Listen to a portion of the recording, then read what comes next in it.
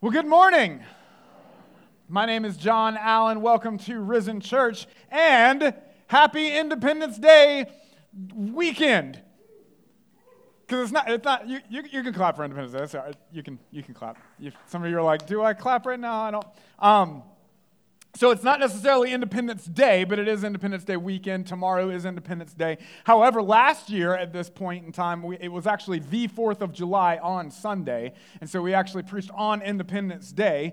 And we actually had a similar message. I went back and looked and have been kind of praying over what the Lord wants to say this morning, and as you will see, it's a very similar message.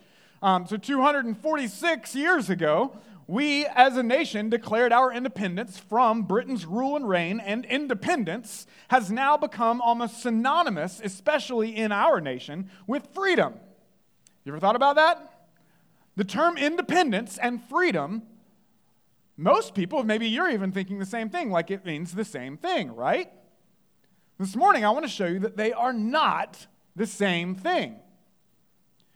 See, this sinful world fuels this deep sense of self above all else. Like, look out for number one, right? Self-reliance, self-significance, independence. That's the way to freedom, right? Like, then nobody can hurt you. Nobody can even get to you. You know, safety comes to those who hide behind that raised fist of resistance. Right? Because independence equals freedom. The trials and traumas of this world teach us that submission, obedience, reliance upon anyone other than yourself are all the toxic tactics used by corrupt authorities to manipulate and oppress.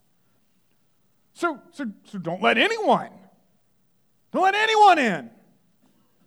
Right? Make sure you're in control of your life. In fact, do your best to control everyone else around you. Then you'll be really safe. Problem is, then you become the tyrant over your own little kingdom. Because that sinful toxicity lies in your own heart as well. Now, when applied to fallen and sinful humanity, independence from sinful power is a good thing. Amen? You can amen to that. It is a good thing. One of the founding mottos of the American experience, the American experiment, was and should continue to be trust in God. Right? It's even written on our money. If you look at your dollar bill, it says trust in God, not me, dummy.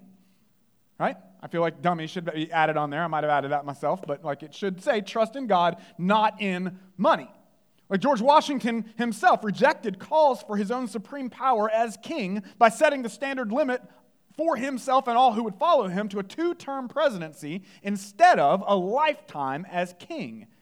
And he did that precisely because there is only one truly good king. And his name is Jesus. So while independence from sinful power is a good thing, independence from Jesus as king doesn't bring freedom, it only brings slavery. When people rebel against King Jesus, they become the very arbiters of the spirit of oppression that they claim to liberate others from. Because the declaration of independence from God Almighty is the affirmation of enslavement to absolutely everything else. True liberty only comes when the true Savior and the true King sits on the throne of your heart. True freedom, true peace, true security can only come to those who are in true dependence upon Christ alone.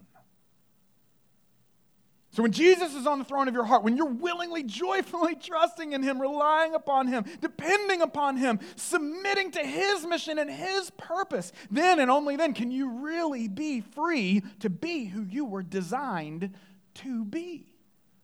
So this time last year, we as a church were walking verse by verse through the book of Revelation in our series called Victory Unveiled. And last year, we celebrated the birth of our nation by looking at Revelation chapter 17, which pulls back the physical veil, revealing an image of what is actually happening in the world around us. Revelation 17 presents a vision that's not just about the spiritual realities of the first century when it was written, nor is it about what will happen one day in a distant future just before Jesus returns to the earth.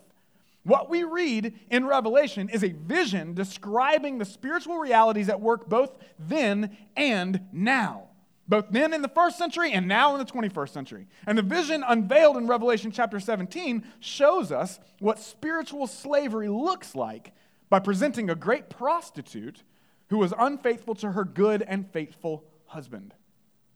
She seduces the kings of the world into a rebellious orgy of unfaithful independence from God, and she is fueled and propped up by the spiritual forces of this evil age that rage against the rule and reign of Jesus Christ. That's what we looked at last year. But she's not just an enemy. She's merely a tool of the enemy. She's used and she's abused and eventually devoured by the very power of the one who props her up. She's known as the whore Babylon. But this whore is starkly contrasted and intentionally juxtaposed in Revelation with a pure virgin bride whose robe has been washed in the blood of the Lamb and presented to Christ the King in spotless, gleaming purity.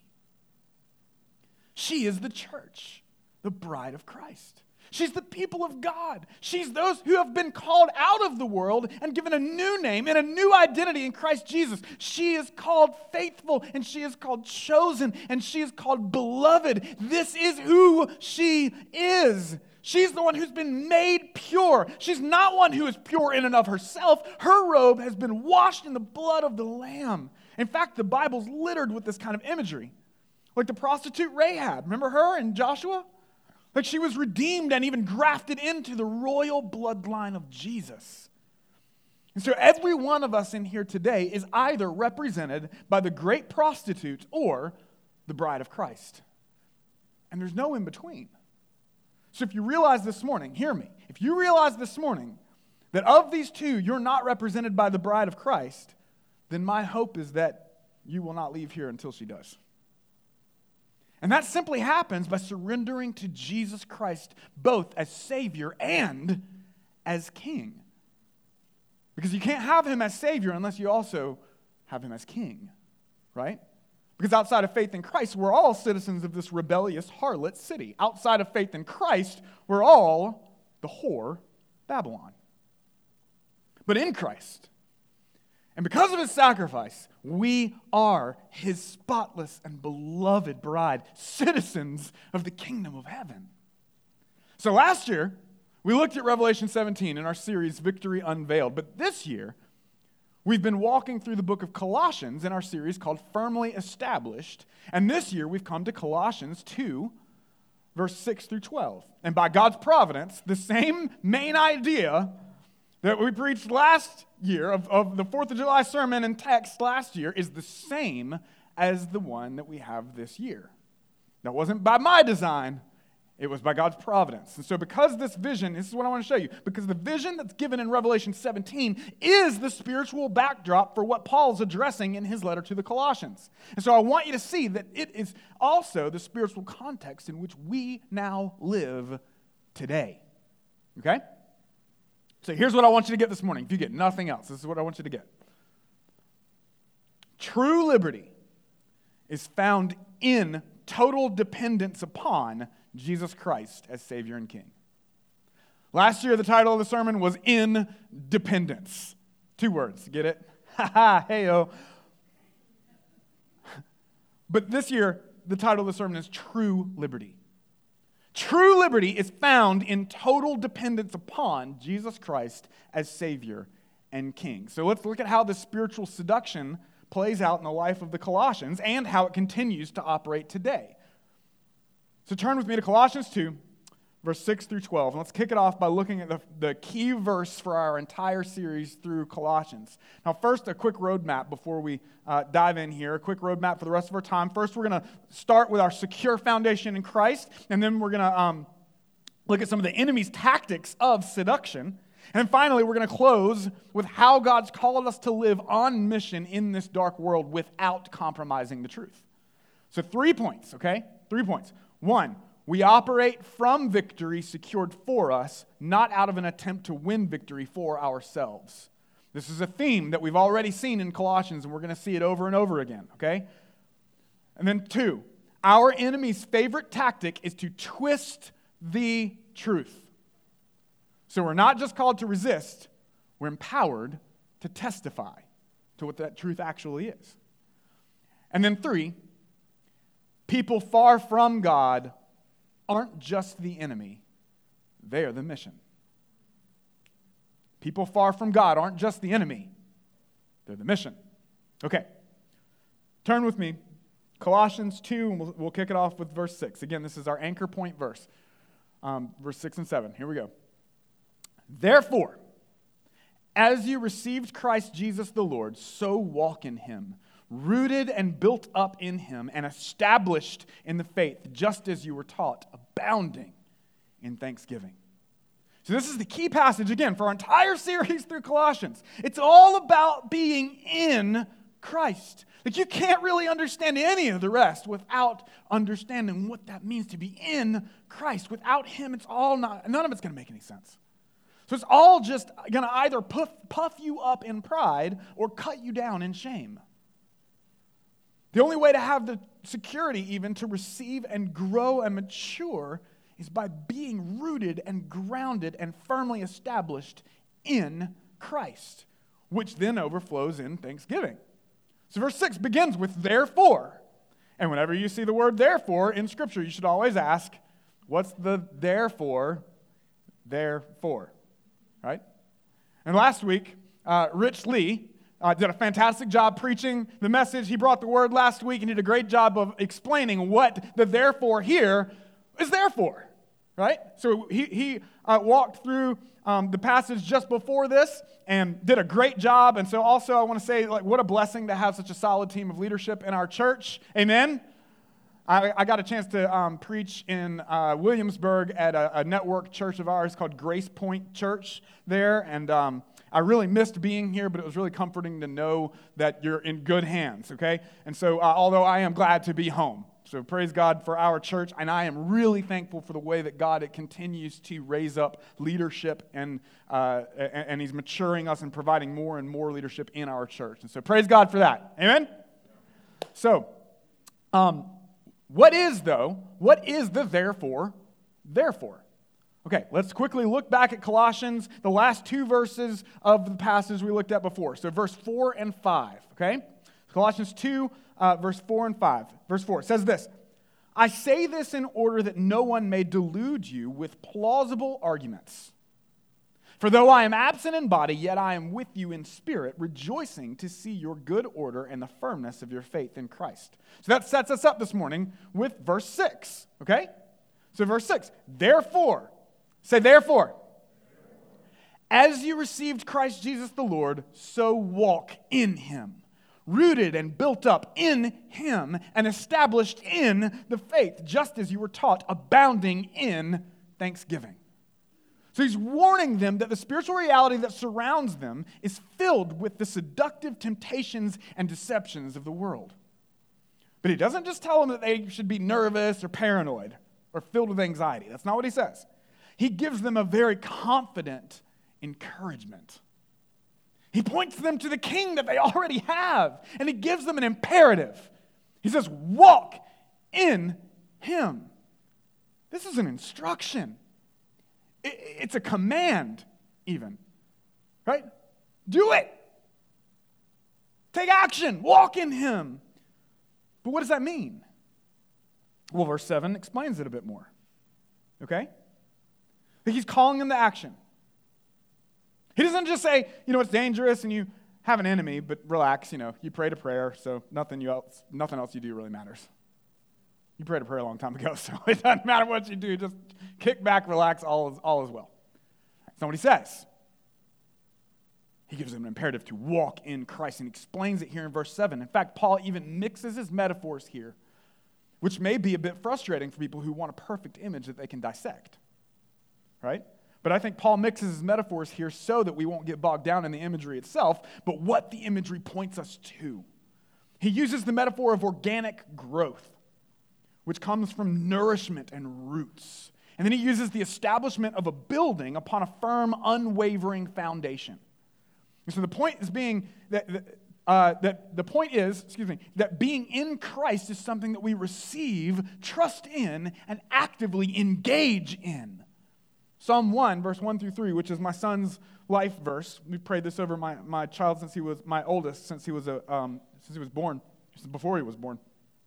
And it says this, verse 1, "Blessed is the man who walks not in the counsel of the wicked, nor stands in the way of sinners, nor sits in the seat of scoffers, but his delight," say delight, "his delight is in the law of the Lord." Delight's in the law? What? "And on his law he meditates day and night. He's like a tree planted by streams of water that yields its fruit in its season, and its leaf does not wither. In all that he does, he prospers." Because all that he does is eternally significant because it's rooted in what God has to say. He sees the law as a beautiful, good thing, not a drudgery thing, not a it's the law. Stupid law of God, I got to do things. No, he's delighting in it because it's good. And so we see that true nourishment and strength comes from sending your roots deep into God's word and his presence. So the more rooted in his word and presence and his body, which is the church, the more established you'll be when difficulty comes, and the more fruitful you'll be in the things that actually matter. That's what he's talking about. In Ephesians, Paul goes into great detail also on how Jesus is the cornerstone of a living temple, which is his church. So the cornerstone is like when you put a cornerstone in, it's what sets the paradigm for everything else. So you put a cornerstone in, and whichever way that cornerstone is oriented is how the foundation will be laid. Okay, and so in Ephesians it talks about Jesus being the cornerstone upon which the apostles and the prophets are the foundation. So the foundation is the Word of God. That's what the apostles and the prophets means. It's talking about the Word of God, Old and New Testament. And so the prophets and apostles are the Word of God, which is the foundation set upon the cornerstone, which is Jesus. And then the temple is built with living stones. It's all a metaphor, remember. And those living stones are you, and they are me. They are the people, the living stones built into a great house, a temple that houses the very presence of God. And what's it established upon? The Word of God and Jesus, the cornerstone. This is the metaphor that he uses. It's not the building is not the church, right? The people are the church. This is a metaphor. In Luke 6, verse 47 through 49, Jesus puts it like this. He tells a parable. And he says in verse 47, "Everyone who comes to me and hears my words and does them, I will show you what he's like. He's like a man building a house who dug deep." Say, dig deep. "Who dug deep and laid the foundation on the rock. And when a flood arose, the stream broke against that house and could not shake it because it had been well built. But the one who hears and does not do them is like a man who built a house on the ground without a foundation. When the stream broke against it, immediately it fell, and the ruin of that house was great." So the imagery is that of a house that it's like the foundation is Jesus, but we live in a world that's constantly trying to fill it with this empty dirt. And you clear it off, you dig deep into what matters. That's our foundation. And so it's a victory that has been won for us, and yet it's one that we're also called to actively engage in, to be nourished, to rest in, to be nourished by, and to depend upon, to actively dig into it. Send your roots deep. He is our refuge. He is our strong tower, and he is our very present help in time of trouble. So this isn't just an anchor point for our series. This passage here is the anchor point for our entire lives. We're instructed here to dig into his word and his presence and to do it together as his people, because this is the key to navigating the challenges of this fallen and seductive world. A world that's based on the shifting sands of society. And so we now, standing upon the foundation, the firm foundation of Christ, we don't just look at people and be like, "Ha, look at you, sucker. I'm on the rock. You're drowning." It's not what we're called to do. We're called to then testify to a drowning world to where our firm foundation actually is in Christ as we speak the truth in love. And we're told to do it all in thanksgiving, abounding in thanksgiving. We're not called to do it all begrudgingly and being like, oh man, this is difficult, this is dumb. Why do I have to deal with this difficult life? No. It says be thankful, abounding in thanksgiving. Why? Because that thanksgiving brings us true perspective. Because you're not swept away. You're not tormented by the torrent. We're not devoured by the darkness. We're firmly established in His love and His grace, and that testimony and that thanksgiving becomes our witness to a drowning world. This is the joy. This is the gospel, that God became a man. This is good news. He lived the life we couldn't live, and He died the death we deserved to die. Then He conquered death in the grave, and He paved the way to eternal life. Relationship with God Almighty, an eternal life that doesn't just start one day when we die, but it starts the moment we place our faith and hope in Christ Jesus. We're filled with His Spirit. We're recreated to love what He loves and to look at Him and view Him and trust in Him and His Word rather than the opinions of this fallen and twisted world. So the encouragement here isn't to operate in an attempt to win victory for yourself. It's an encouragement to walk in the victory already won for you. Solid ground. You're not just treading water trying to get up and keep your head above water. You are resting and digging in and establishing yourself upon the unshakable ground of Jesus Christ. And so regardless of your circumstance or what the Supreme Court and politicians decide, no matter what the Supreme Court ruling is, hear me, Jesus is king. And yet, this guy's heart is thankful for the ruling that just went down in overturning Roe v. Wade. Now I'm going to explain why that is in just a minute. P.S. It's got nothing to do with my political affiliation. And it's got everything to do with who my king is. Okay? We'll talk about that. So that's the first point. So our anchor point. Okay? First point, our anchor point. We operate from a place of victory secured for us, not out of an attempt to win it for ourselves. Verse 8. Look at verse 8. See to it. Say, see to it. See to it that no one takes you captive by philosophy and empty deceit, according to human tradition, according to the elemental spirits of the world, and not according to Christ. So he tells us to see to it, which is another imperative. There's action to be taken on our part here. So see to it so that no one takes you captive. So first of all, who's trying to take you captive? Well, those who are fueled by the deceitful traditions of men, according to the elemental spirits of the world, which is not according to Christ. Those are the shifting sands. It's deceitful philosophies, even though they might sound good, even plausible arguments. It's not according to what Christ says, which is our firm foundation. So, even what it talks about elemental spirits, like what is that? What are the elemental spirits of this world? And that's a phrase that alludes to the demonic underpinnings of a fallen world in rebellion against its creator. This is what Revelation 17 is talking about. That seductive harlot of society. That's what it's talking about. They are the spiritual powers behind the physical framework of this fallen creation that is in need of salvation. So I want you to see that these plausible arguments and these philosophies and these deceitful human traditions are fueled by more than just culture. It's demonic. If it's outside of Christ, it's demonic. And I want you to see this. Like, this is why Revelation presents the prostitute as one propped up by the beast. So we'll see this even more in the next few chapters as we go through Colossians. And Paul also tells the Ephesian church in Ephesians 6 to intentionally suit up in the Lord.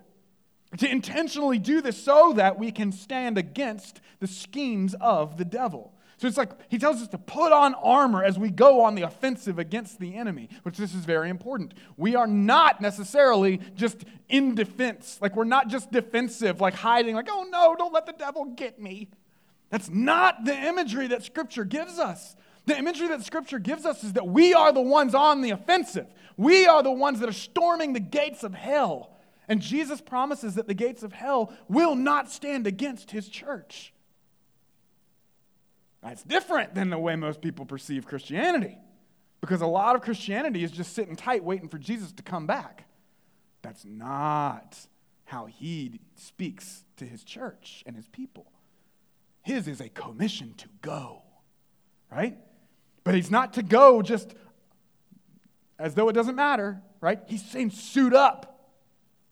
Be intentional. Be intentional in this action. Why? Ephesians 6, verse 12. For our struggle is not against flesh and blood, but against the rulers, against the authorities, against the powers of this dark world, and against the spiritual forces of evil in the heavenly realms, over which Jesus has all authority and dominion. And he's given it to you, which is the Great Commission.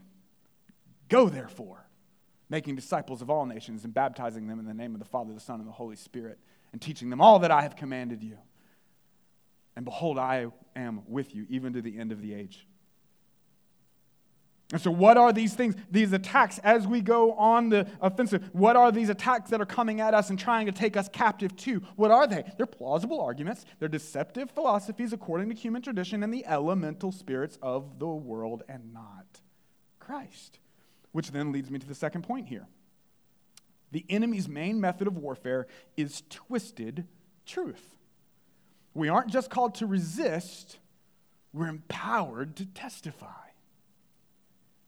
So twisted truth sounds good on the surface. Right? Rich talked about this a little bit last week. Like it sounds even appealing at first. But in the end, it rejects Jesus as the good king. Like this world is full of those incremental deceptions. So how then can we see to it that we aren't taken captive by the devil's schemes, by these incremental schemes even? Well, first, we need to put on those gospel glasses of truth in order to see those schemes for what they are.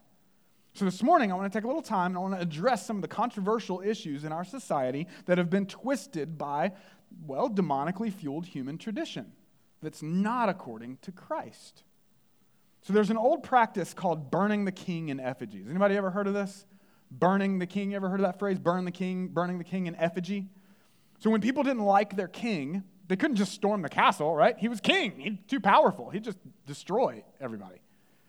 So instead, they would attack the king's image in order to draw the rest of the kingdom into their own rebellion. So they would take an image of the king or an effigy, and they would hang it up for all to see, and then they'd light it on fire. And they'd celebrate the burning of the king in effigy. And as they burned the king in effigy, they would then invite or even seduce everyone else to participate in that rebellion as they declare their hatred for and independence from that king. So people who may not have even known anything about that king, or even the issues that are happening, or what he's even said, they would then get taken captive by all of those hostile festivities.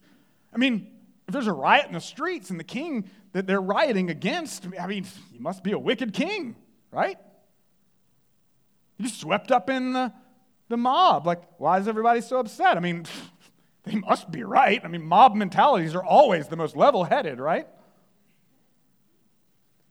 So people would easily be taken captive to believe that this hostility towards the king and the burning of his image is actually a good thing. And in so many ways, this is exactly what's happening in our society and has been happening for thousands of years. Like the elemental spirits of this world have been provoking the carnal minds of humanity to wage war in rebellion on the image of God by burning the good king in effigy. And so it starts with a fundamental rejection of truth, which is the fundamental rejection of Christ's authority. So if truth has no meaning outside of subjective sentimentality, then every human is simply a law unto themselves, right? But what if truth is designed to guard against the lies? What if God's law is actually designed for human flourishing? What if it is something to actually be delighted in or something? What if he's actually good and has your good in mind? You see, when those hedges are dismissed, the father of lies is invited in.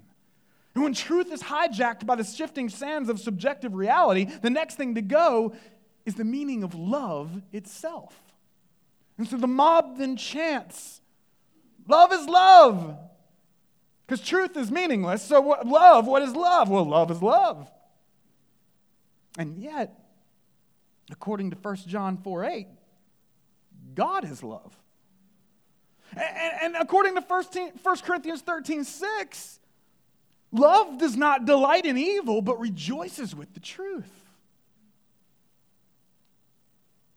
So, no matter how many times the worldly mob may shout, love is love, in an effort to justify that which God has called evil, it doesn't change the truth. It's only an attempt to seduce everyone else into that hostile rebellion as they burn the king in effigy. So the world's concept of love feels good in the moment because it's completely based on feeling and sentimentality, but it has no substance because feelings are fickle. So the love of God, though, invites us to experience the substance of his love, right? It's the substance because it comes directly from the source. So we experience the substance of his love for one another. We get it directly from the source, which is what allows us then to love even our enemies. Because that's love. There's nothing fickle about it. That's not hate speech. That's truth in love speech. Amen? But once society distorts truth and love, all that's left is to set the image of God on fire and seduce everyone else to celebrate. And what bears the image of God in creation? Genesis 1, verse 27. So God created man in his own image. In the image of God, he created him. Male and female, he created them. Follow me. Male humans are not a full reflection of God in themselves. Neither are female humans a full reflection of God in themselves. There is something about masculinity that articulates who God is to creation. And there is something about femininity that articulates who God is to creation. It's by his design. And so when these two come together in covenant marriage, it full on preaches the glory of God to the creation. You see this? It's beautiful. So it shouldn't be surprising then that covenant marriage has come under such attack in a world that's filled with elemental spirits who are literally hell-bent on ridding this world, or at least distorting anything that resembles the eternal God and King that they hate. Now, I want you to think about this. I want you to think about who God is. He is Trinity, right? Trinity. Father, Son, Holy Spirit. This is who God is. Now, that means a lot. I don't pretend to have figured out everything about God Almighty.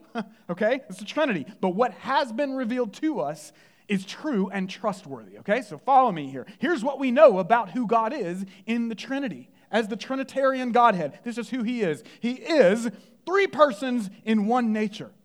God is unity in diversity.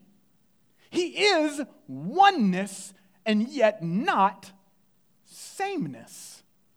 And so the way he's chosen to articulate this beautiful image is specifically through the diversity of male and female who have been fearfully and wonderfully knit together in their female mother's womb by God himself. Psalm 139, verse 13 through 14, King David writes this. He says, "For you formed my inward parts. You knitted me together in my mother's womb. I praise you, for I am fearfully and wonderfully made. Wonderful are your works. My soul knows it very well." And I love how abounding in thanksgiving David is there, right? Like he has to add that thing on the end where he's like, my soul gets this. Like this is coming from like the depth of who I am. He's abounding in thanksgiving. And he's a beautiful, sacred, and unique image bearers, beloved by God, even in the womb. Female, hear this, female is not better than male, and male is not better than female, yet we are also not the same. That's important. It's part of how God's articulating himself to the world. This is why sex within the sacred covenant of marriage is so amazing, because it's worship. And the very Spirit of God is present in that as he breathes new life into a new image bearer through that worship session. Hello. So by design, it is beautiful and it is holy and it is good and it is sacred. But when it's twisted, it becomes toxic and it becomes tormenting. And it becomes a hijacked tool for the enemy. It's designed to articulate the beauty of our relationship with God to the world. Ephesians 5 even says that husbands, love your wife as Christ loves the church and laid down his life for her. Right, so it's none of this like He-Man oppressive stuff. Like he's calling us to serve and love and protect even at the cost of our own lives, much less our own egos. That's what servant leadership looks like. When we twist that into something self-serving, it then preaches a false gospel to creation. And so does a wife when she takes her husband for granted in disrespect. Again, it's no coincidence that every sitcom and commercial out there presents husbands and dads as bumbling idiots who couldn't tie their own shoes without their teenage daughter's help. You ever notice that? I hope you do now. It's everywhere. Right? And the reason for this is that it's all an attempt from elemental spirits that are fueling empty human deceptive traditions to destroy the image of God in society and preach a twisted gospel to our souls about who God is. He's just a dummy. He can't do this. You need to make decisions for yourself. God needs your help. What? But that's what's spoken to our hearts. Abortion, homosexuality, racism, and gender identity issues are just some of the invitations to burn the good king in effigy. Now hear me. Don't let the enemy twist this in your mind. Like if you've had an abortion or you struggle with any of these issues, please know that you are welcome to struggle with them here. I want you to get this. I want you to hear this. Please don't twist this into assuming things that are not true about God's people or his gospel. We are a community of sinners redeemed by grace. And so we consider it an honor. We would consider an honor and a privilege to walk with you in your journey, no matter what your struggle might be. Amen? You're not alone. You are who Jesus came to rescue. Hear me. People don't go to hell because they've had an abortion. People don't go to hell because they're gay. People go to hell because they haven't received Jesus Christ as Savior and King. Because we all stand condemned in our sin. This is the entire reason for the cross. None of us are good enough. All of us have sinned and fallen short, and yet he has declared our value in taking our place at the cross. So the distance sin is created between you and God has been bridged by the blood of Jesus. So no matter what you struggle with, no matter what your struggle has been or continues to be, you're welcome here. I want you to hear that. And you're welcome here because you've been welcomed by Jesus. The question is, will you receive his invitation? If you struggle with same-sex attraction, it doesn't mean you're damned for eternity. It simply means that you, like the rest of humanity, have a sinful nature that is in need of his saving grace. Now, you may not struggle with it for the rest of your life, but like all sin, it doesn't have to be your identity. You might struggle with it. You may or may not. I don't know. This is a part of his grace. If you're in Christ, your identity isn't in your struggle with sin. Your identity is in your Savior. You don't need shock therapy. You need grace therapy. See, there's an eternal difference between someone who says, I am gay, it's just who I am, and somebody who says, I struggle with same-sex attraction, but it's not who I am. Do you hear it? Do you hear it? That's why the temptation. You can hear the harlot. You can hear the seduction in it. It's just who you are. It's how you were made. What? What? This world is filled with fallenness and craziness. Shifting sands everywhere. Like, this is who Jesus, this is why we need the cross. It's not an identity. Your identity is not in your sin, it's in your Savior. Like, who I am, if you are in Christ, who you are is a born-again, blood-bought, spirit-filled, and beloved child of the Most High King, Jesus Christ. Period. And salvation doesn't come to those who are married with children. Salvation comes to those who receive Jesus as Savior and King. Okay? Again, that doesn't mean we don't struggle with sin. What it means is that we've been embraced by the one who empowers us with the victory that has overcome it. Just because you accept Christ as Savior and King doesn't mean you don't struggle with sin anymore. In fact, it likely means that you finally desire to struggle with it in the first place. So this is confession. This is repentance and belief. It's confessing what is true, that sin is what God says it is, and confessing your need to be saved from it. And then repentance simply means turning towards God, looking to Him, identifying with Him, releasing hostility and asking for forgiveness and help. And He's so faithful. He's so faithful to meet you there. Belief then simply means walking it out. It's what we've talked about. It's what Colossians is talking about here. Walking in Him.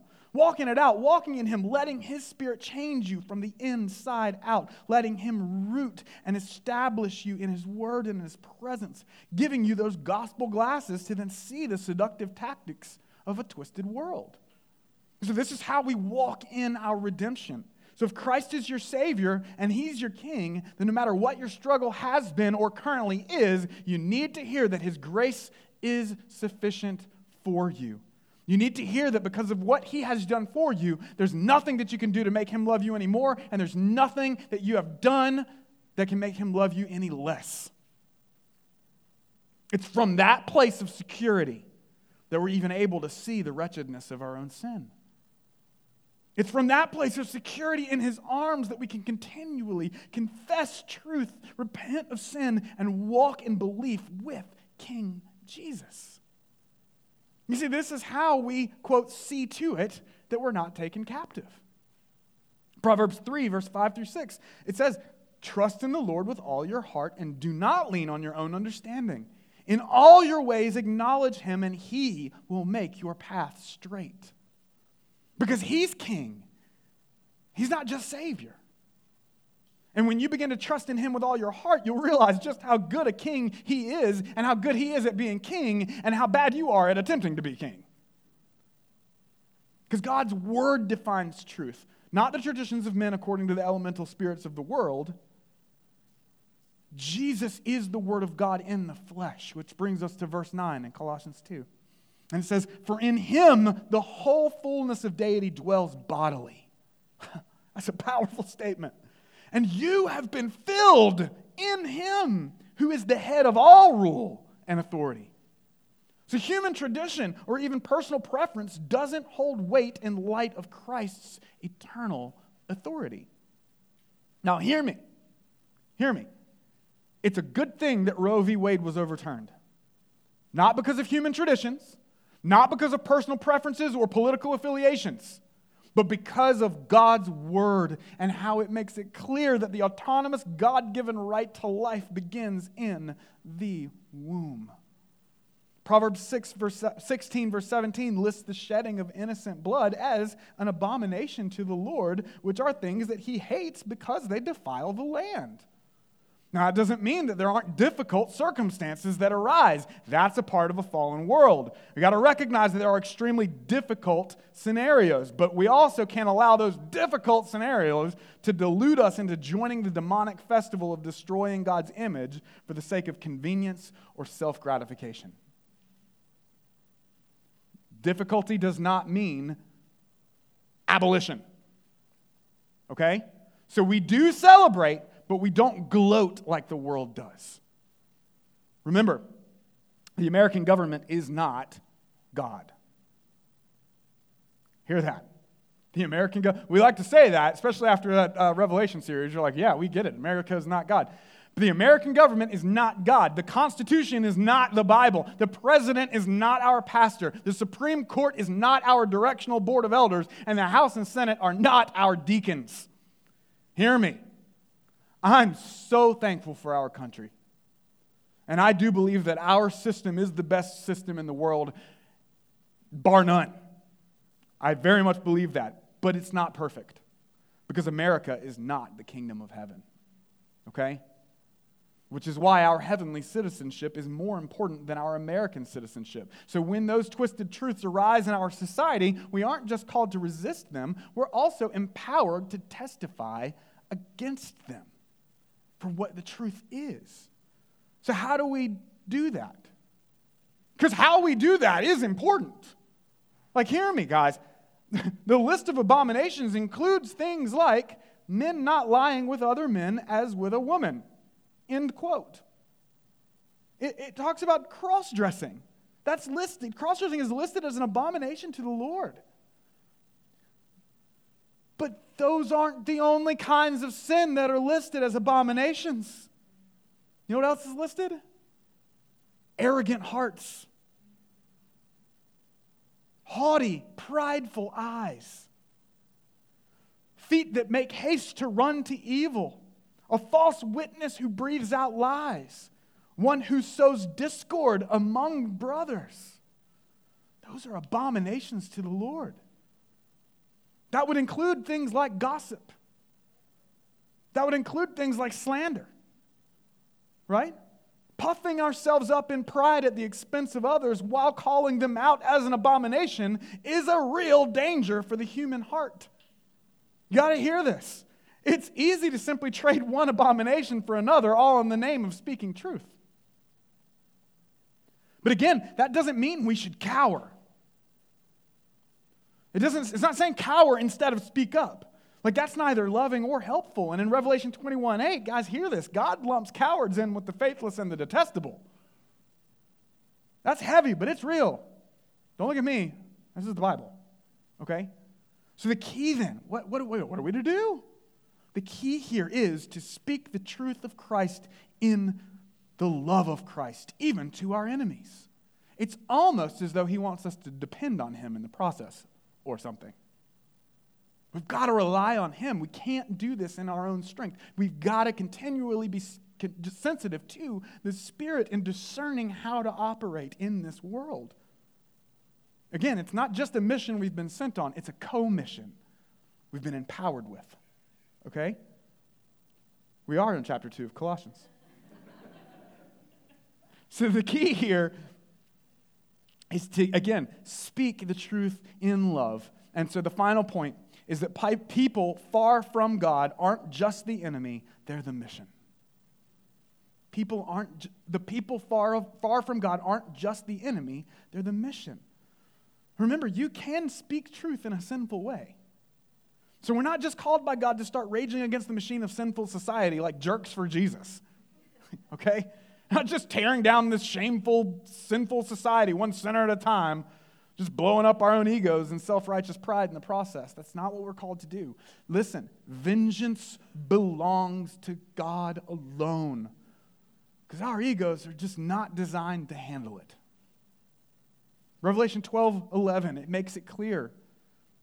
It says this, and they have conquered him, meaning the enemy, by the blood of the Lamb, not by themselves, not their own strength, but by the blood of the Lamb and by the word of their testimony, for they loved not their lives even unto death.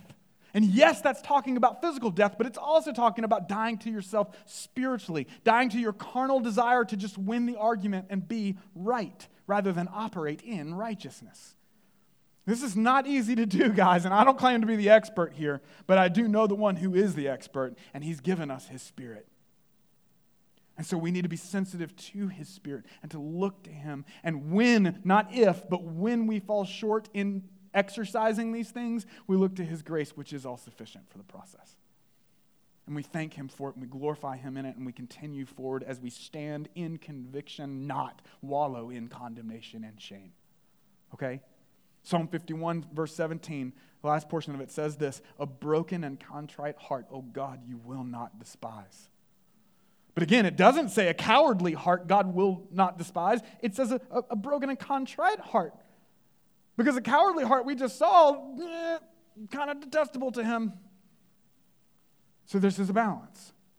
So we can't just climb up on the horse on one side and fall off on the other, right? Like a drunk man. That's a quote from Martin Luther. One of my favorites. I say it a lot. And so again, it doesn't say, so there's a balance, right? So what does it look like then to walk this out? Look at our last verse, which explains in a very thorough but unconventional way, okay? This is going to get kind of raw. Pun totally intended. Okay. Colossians chapter 2, verse 11. Here we go. You ready? It's going to give us what this looks like to walk it out in Christ. In him also you were circumcised with a circumcision made without hands, by putting off the body of the flesh by the circumcision of Christ. Okay. Some of you are like, I was already uncomfortable with all this sexuality and abortion talk. Now things are getting really weird. You talking about circumcision? Yeah, it says it 3 times in there. It's a circumcision. Like, the imagery here is intentional. You can't get around it. Like, I'd love to just kind of avoid this one, but though it's a bit uncomfortable, yeah, we're going to go there. You know why? Because we've come this far, why not, right? So here we go. Circumcision is when you take a man, a little boy's baby maker, and you cut off the excess flesh around it. This imagery is intentional. It's trying to give you a detailed image of what is happening here. And so it was a sign in the Old Testament of a covenant between God and his people. It was the physical sign that pointed to the spiritual reality that they were different, that they were set apart for a greater glory and a mission. And that through their family and bloodline, God would bring about salvation and redemption to the whole world. So the imagery is clear. Cut off the excess flesh for the sake of your mission to glorify God. That's what it was telling them. That's what it was declaring. So the point here is that in order to walk this out in Christ, we're going to need to die to self, to put to death that which is carnal or fleshly, to cut it off. And this isn't performed by a doctor. This is the spiritual circumcision of your heart, which has been performed by God himself, the great physician, as he removes you from your own carnality to put to death that which is motivated by the flesh. You guys remember the pride-shame spectrum we talked about a couple weeks ago? So basically, for those of you that don't remember or weren't here, pride-shame spectrum is basically if you've got pride up here, you've got shame down here, and there's like a line. This is like the spectrum we live on. This is how the world is motivated. This is how the world operates on either pride or shame. You're motivated by either pride of achievement or the shame or the fear of failure. Shame. Pride of achievement, good. Fear of failure, bad. So if you do something good, pride. All right, I'm great. Right? God must love me because I did so much great stuff. Okay? This is my way to salvation. It's like a Tower of Babel, building pride. But if you do something bad, God hates me. Not miss church, shame. Didn't go to community group, shame. Right? But I did. I read my Bible instead. Pride. I prayed at the, bedside Baptist. Pride. Or something bad happens to you. Right? Something bad happens to you, God must hate you. Shame. You do something good, something good happens to you. Pride, God must love me. See this? This thing is tormenting. Completely tormenting. God says get off of that paradigm entirely. That spectrum is all based on your ability to be good enough. Guess what? You're not. That's why he had to die for you. That's why he came and lived the life you couldn't live and died the death you deserve to die and conquered that whole thing through the resurrection. And so in that resurrection, he said, I am saying, get off of that and hide yourself in me and in my grace. Jesus says, root yourself in what I've done for you, not in what you can or cannot do. To hide yourself in what I've done for you and what I say about you is what really matters. What I say about you is where your true identity lies. Okay? So it's not about what you can or can't do. It's about what's been done for you. Everything else is a response to that, which is thanksgiving and worship. And so immerse yourself in him. Hide yourself in him, in his word, in his presence, in his people, and in his grace. That's what this is saying. Look at verse 12. It says, having been buried with him in baptism. That word baptism is baptismo, which means immersion, okay? Having been buried with him in baptism, in which you were also raised with him through faith in the powerful working of God. This is a spiritual resurrection. One day we will attain a physical one. But that first comes by being buried with him, getting off of this pride, shame mess, and hiding ourselves in him, whom God raised from the dead. And so that means we're, again, getting off the ego trips of simply trying to be right and hiding ourselves in the righteousness of Jesus, which allows us to be bold, and it allows us to be loving at the same time. It allows us to speak the truth in love as we operate from the firm foundation of his grace, because people far from God aren't just the enemy, they're the mission. Now, it doesn't mean that we say silly things to wicked people like, you're just perfect the way you are. No, you're not. That's not loving. That's not loving at all. It sounds good at first, but it's simply joining in on the festival burning of the king in effigy. Especially when they're the way they are is hostile to their Creator and his image. In fact, that's actually another abomination. Proverbs 17:15 actually lists that as an abomination, saying, he who justifies the wicked and he who condemns the righteous are both alike an abomination to the Lord. That's not loving. And yet, Christ's heart is for that person. This is why the cross. So he doesn't excuse the behavior, but he did die to redeem it. And of course, that doesn't mean that we don't celebrate and praise God when something like Roe v. Wade is overturned, but there is a difference between gloating and celebrating. So we communicate truth in a way that points to our Redeemer rather than ourselves. Again, you can speak truth in a sinful way, but you can also be silent in a sinful way when truth needs to be spoken. So discernment and tact matter, and it all requires us to have complete dependence upon the Spirit of God to speak the truth in love, to win the person, not just the argument. It's compassion without compromise. Because true compassion doesn't lead to cowardice, it leads to courage and bold, loving testimony of what is true. 1 Corinthians 13:1, without love, I am a noisy gong or a clanging cymbal. So independence from the tyranny of sin happens when we fully rely on Jesus for our freedom. This isn't just how we're saved, it's how we live and how we testify. Right? This is how we fulfill the commission, is in reliance and dependence upon him. That's how the captives are liberated. We don't do it our way, we do it his way. Again, true liberty is found in total dependence upon Jesus Christ as Savior and King. Let's pray.